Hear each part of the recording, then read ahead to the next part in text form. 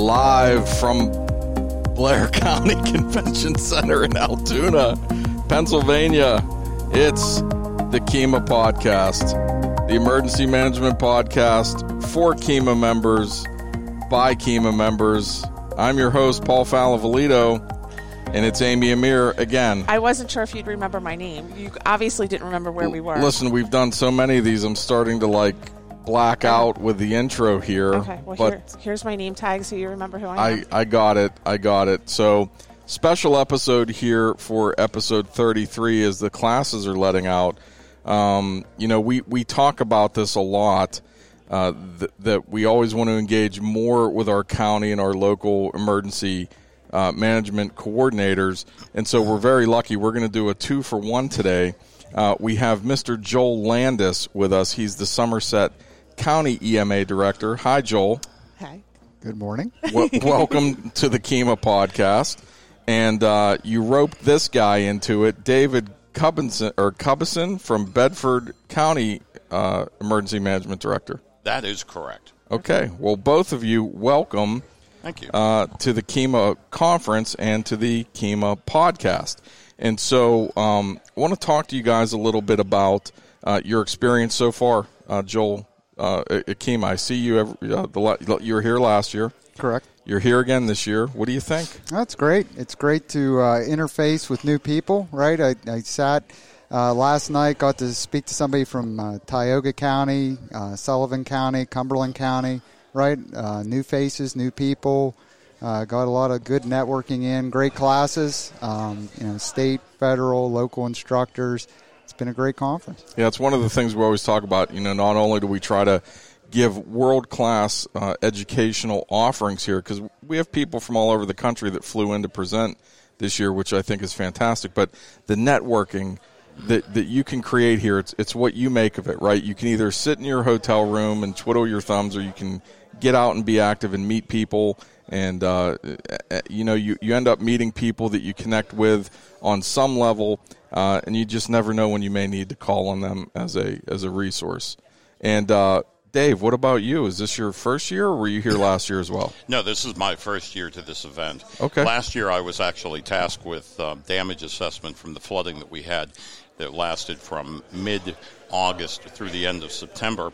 And it really just never ended until the end of the year, so I wasn't able to get here last year. I lamented about that quite a bit because I've always heard, KEMA and the folks that I know that are involved very deeply in KEMA, I have great respect for. This year, was able to come out for today and tomorrow, and I have to reiterate, what the director from Somerset County said, and what you said also, Paul, in speaking about the networking. In emergency management, people think about emergency. Well, actually, they don't. We're one of the hidden treasures or the hidden tasks that are behind the door of first response into the community. And if you think about it, it's a dichotomy. We have first response capabilities, but at the same time, we're that secondary response that comes out, maybe even tertiary in some points. The networking that goes on beyond these with these people is pretty intense. And the general public, if you say to somebody, Paul, what do you do for a living? You can come up and say, well, I'm a teacher. You can even say I'm a county commissioner, or I'm this person, right. Or this, I'm a doctor. But you come over and you say, I'm an emergency manager. Blank. Dead silence, just like you heard. It's kind of like, yes, exactly. Blank stare. It's the blank stare, and sometimes it's a difficult thing to explain the entire complexities of the occupation and the career discipline. But the KEMA conference, what I've seen today so far, in brief, is the fact that people are coming here. They're seeking knowledge. They're connectional people, which I think is incredibly important, and they're seeing new things, maybe not new I've heard of this before, but anytime that someone imparts vital information to us in a new respect, sure, it's growth. And that's what I'm enjoying so far today. Yeah, and so all of a sudden you walk in today on day one, Joel says, hey, come and put these headphones on and come and talk to these people. about emergency management? Yeah, absolutely. Yeah. So what I said to Joel immediately is, I said, I agree to this under one condition. And he kind of looked at me and thinking, what's he going to give me now? The one condition, I said, Joel, you're going to be play-by-play and I'm going to be color. Because Joel, I'm going to tell you this right now, because he's too humble to speak this himself. Joel is actually a subject matter expert in a number of areas, far exceeding what I believe the job requirements dictate. And I know I've leaned on him a number of times for help when things have happened in Bedford County, and he's been right there, and I've appreciated it deeply. So thank you, Director. So, Joel, tell us a little bit about your background. How did you land where you landed today in Somerset County? Well, that's a good question. I don't know how I ever got into public safety. I've been in it since I've been a teenager. Worked my way up from a part-time dispatcher up to the director of the whole department, right? I guess the American dream. So that's all I've ever done, right? Some fast food in high school, and that was about it. So the rest is history. But, one part, in emergency management we see is just, recruiting people to do tasks based off of what you know, like Director Cubbison, right?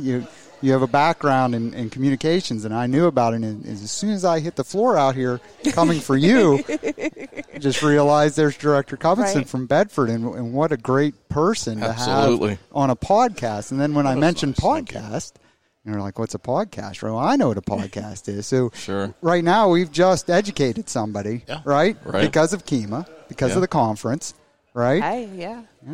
And now he's going to leave as soon as I upload this, and his name and his county is going to be heard around the world.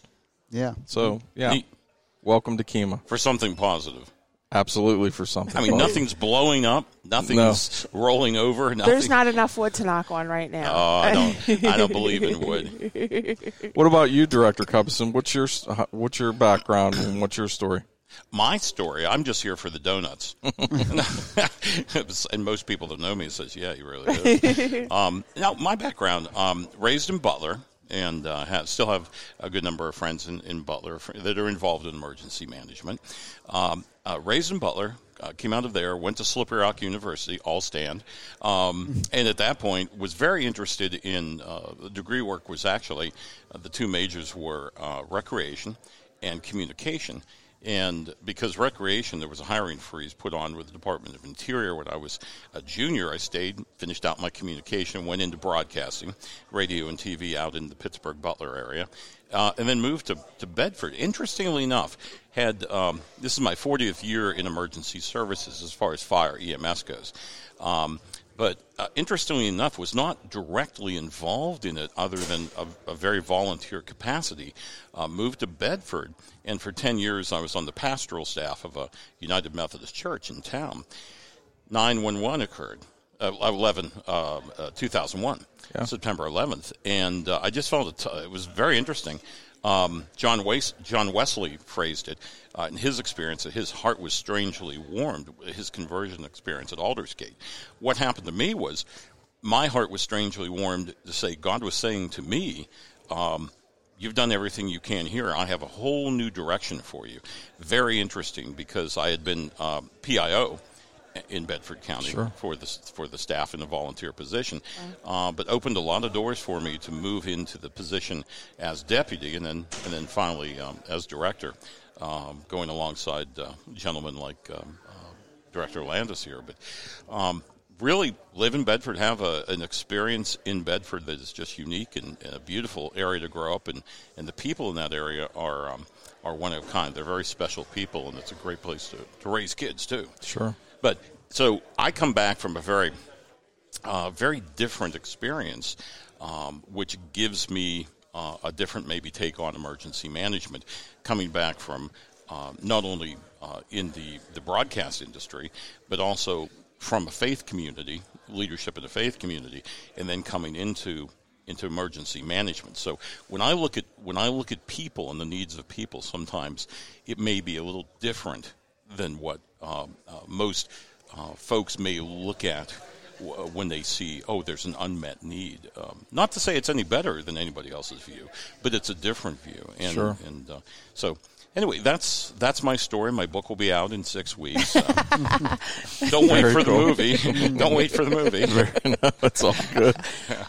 It's all good stuff. I just have other questions too, just because the county I come from. Do you guys have do you oversee the 911 center as well too? We have a 911 coordinator, but that's within our department. That's within your department. Yeah. That's within your. Yes. I just always find it, because sometimes it's two separate houses, sometimes it's all one, and I always like to ask that question just because it's what I live every day. It's all in one house for us. Yeah. And one of the things I see is in our place, we're a small county, 48,000 people, and a very small staff, but it's one house, as you said. Yeah. In some counties, there needs to be work done, because in some counties, 911 and EMA don't even talk to each other. Right. They're not a connectional people. I look at this as being very connectional.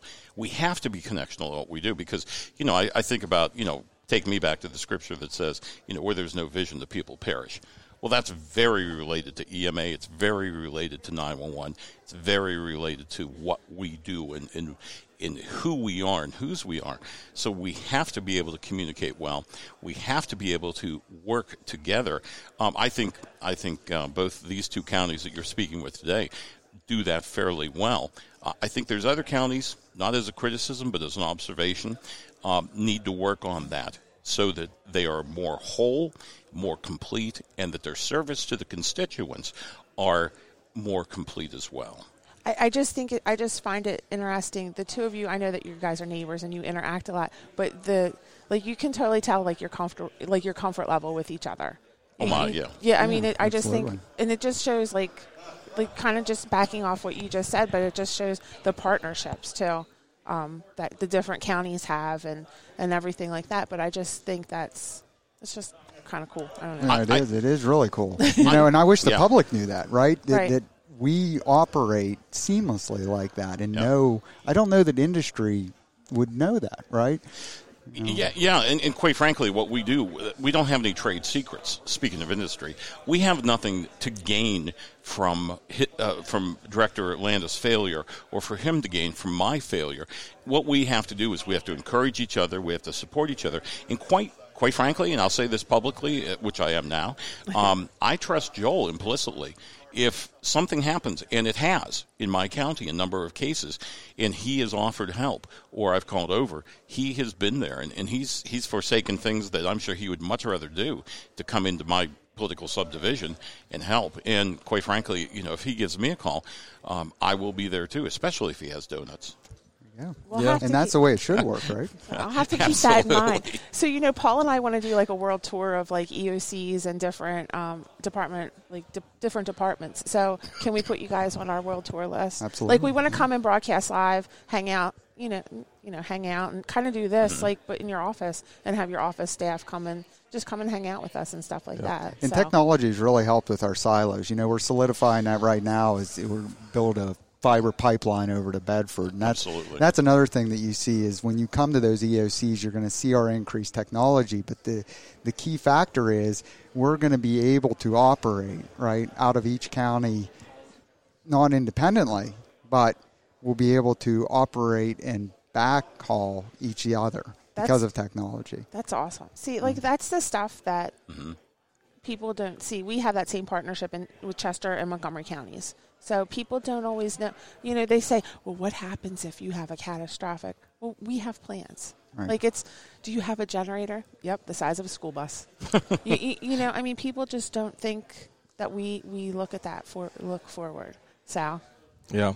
One of the things you guys touched on about how you said in emergency management, there's no secrets. No one has anything to, benefit or gain from if someone fails. One of the things for me that draws me to emergency management is there's no competition in emergency management.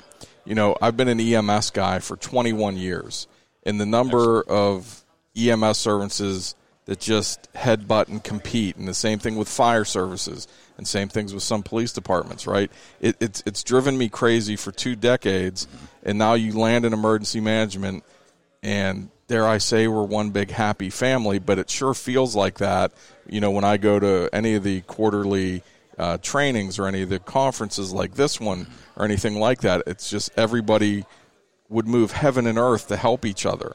There's nothing proprietary. We don't hide things from each other. We all share it, and it just works. And it's because you have this core group of people that get it and understand that it's a bigger calling and it's a bigger need that we serve for what we serve and who we serve. And to me, that's a great thing. And I'll be honest with you, it's kind of what has rejuvenated my career, because after 21 years being an EMS chief, it's not that I don't love EMS anymore. It just doesn't get my blood pumping anymore. It's become so robotic and routine, and along comes emergency management for me in the last 5-6 years, and I'm like, ooh, cool, we got a little baby flood happening, and I'm like excited again, right? And so it's to me, it's a wonderful experience.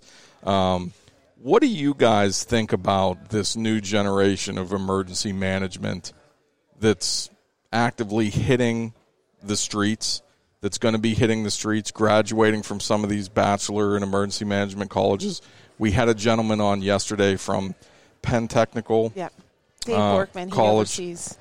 And, so now you have these students, and they're here. They're very well-dressed, walking around in suits, very professional, very into it, and this is what they're going to school for. And perhaps you didn't go to school for emergency management, right, traditionally the way that they are today, and probably neither did you. And now all of a sudden here's these bachelor's and associates and master's programs in emergency management.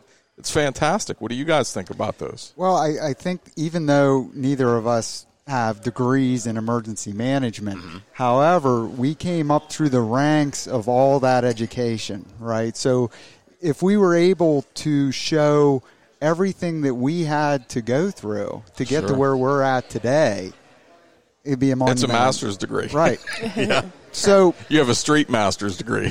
What's nice, though, is now we can take young, right, people, send them to college and get the education that we had to just by, I guess, having to live through those different curriculums, right? The different events that caused them to come out with the training for us to take and go forward. So I think it's nice that we're going to get a package deal now, right? When we go to bring these people into emergency management, they're already going to be to that education level that we expect, not that they had so many years working in emergency management to have it. So, absolutely. I take a look at this and I say, the information that somebody stores up from education is one thing.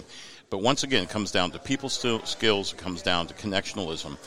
And I'm going to liken this to somebody going, if I may, just from my background, somebody that is called into, say, the priesthood or somebody called into the pastorate, they better, just like this, they better well have a good established, rock-bottom, solid experience in life before they go to, as I say, go to seminary. Because people have a misconception of seminary and even colleges. They think they're going to be there to train me, to teach me, to make me better in what I do in my chosen discipline. And that is just the absolute opposite. And what I mean by that is the educational systems are designed to challenge you, in some cases to rock, if you will, your faith in what you think is the truth and what you believe in. So the first thing that these young people need to do is, from home, from their high school experiences, they need to at least know who they are. They need to know whose they are. They need to know what they're about, because when they go into the system and get educated, that is information given to them. Yes, it's very formulatic, and it tends to be from somebody's perspective. So when they come to a point of where this director is with me, where we sit, there's a heck of a lot more to it, not only in the people skills, but in understanding the world. A 22-year-old would be far short of coming in and walking into these positions right out of the educational experience. So what's my recommendation? They have to be students of people. They have to be able not to have these large egos. Because you mentioned yourself, Paul, you said about fire, or EMS companies, you know, and the little sovereignties that go on and the little turf wars that go on. I've had 40 years of that. And quite frankly, I'm pretty tired of it, too. Not to criticize our EMS and our fire folks and our law enforcement folks are the greatest in the world. But people have to know how to deal with people and what makes people do the things that need to be done. So there's a lot more than just the education that goes into it. I think there's a bright future in it, but I think it's not for everybody. Right. One of the great things I think about an organization such as KEMA, they've already addressed this and recognized it, and we have a mentoring committee that is putting the framework together to harness and pull these individuals out of school and start to set up apprenticeships, you know, wherever they are, and kind of, you know, like I always refer to it as, you know, the old guard gets hold of the new guard, and they're going to show them the ways and teach them the ways, you know, kind of like a Yoda, Luke Skywalker type thing, for lack of better words. So, you speak the truth. Yes. Oh my gosh, that was amazing. So that is the closing music. Gentlemen, I very much appreciate your time. For sure. I hope you enjoy the rest of KEMACon 2019. And Joel will show you how to find the podcast as soon as we're done here on your phone. Well, and plus, once you're a member, you'll start to get the emails with the links to them. Too. I look forward to that. And always I say, go rock. Yeah. Yep. Thanks for having us on. Yep, my pleasure. Thank you so much. Amy, thank you. Yeah, thank you. And this is episode 33 of the KEMA podcast.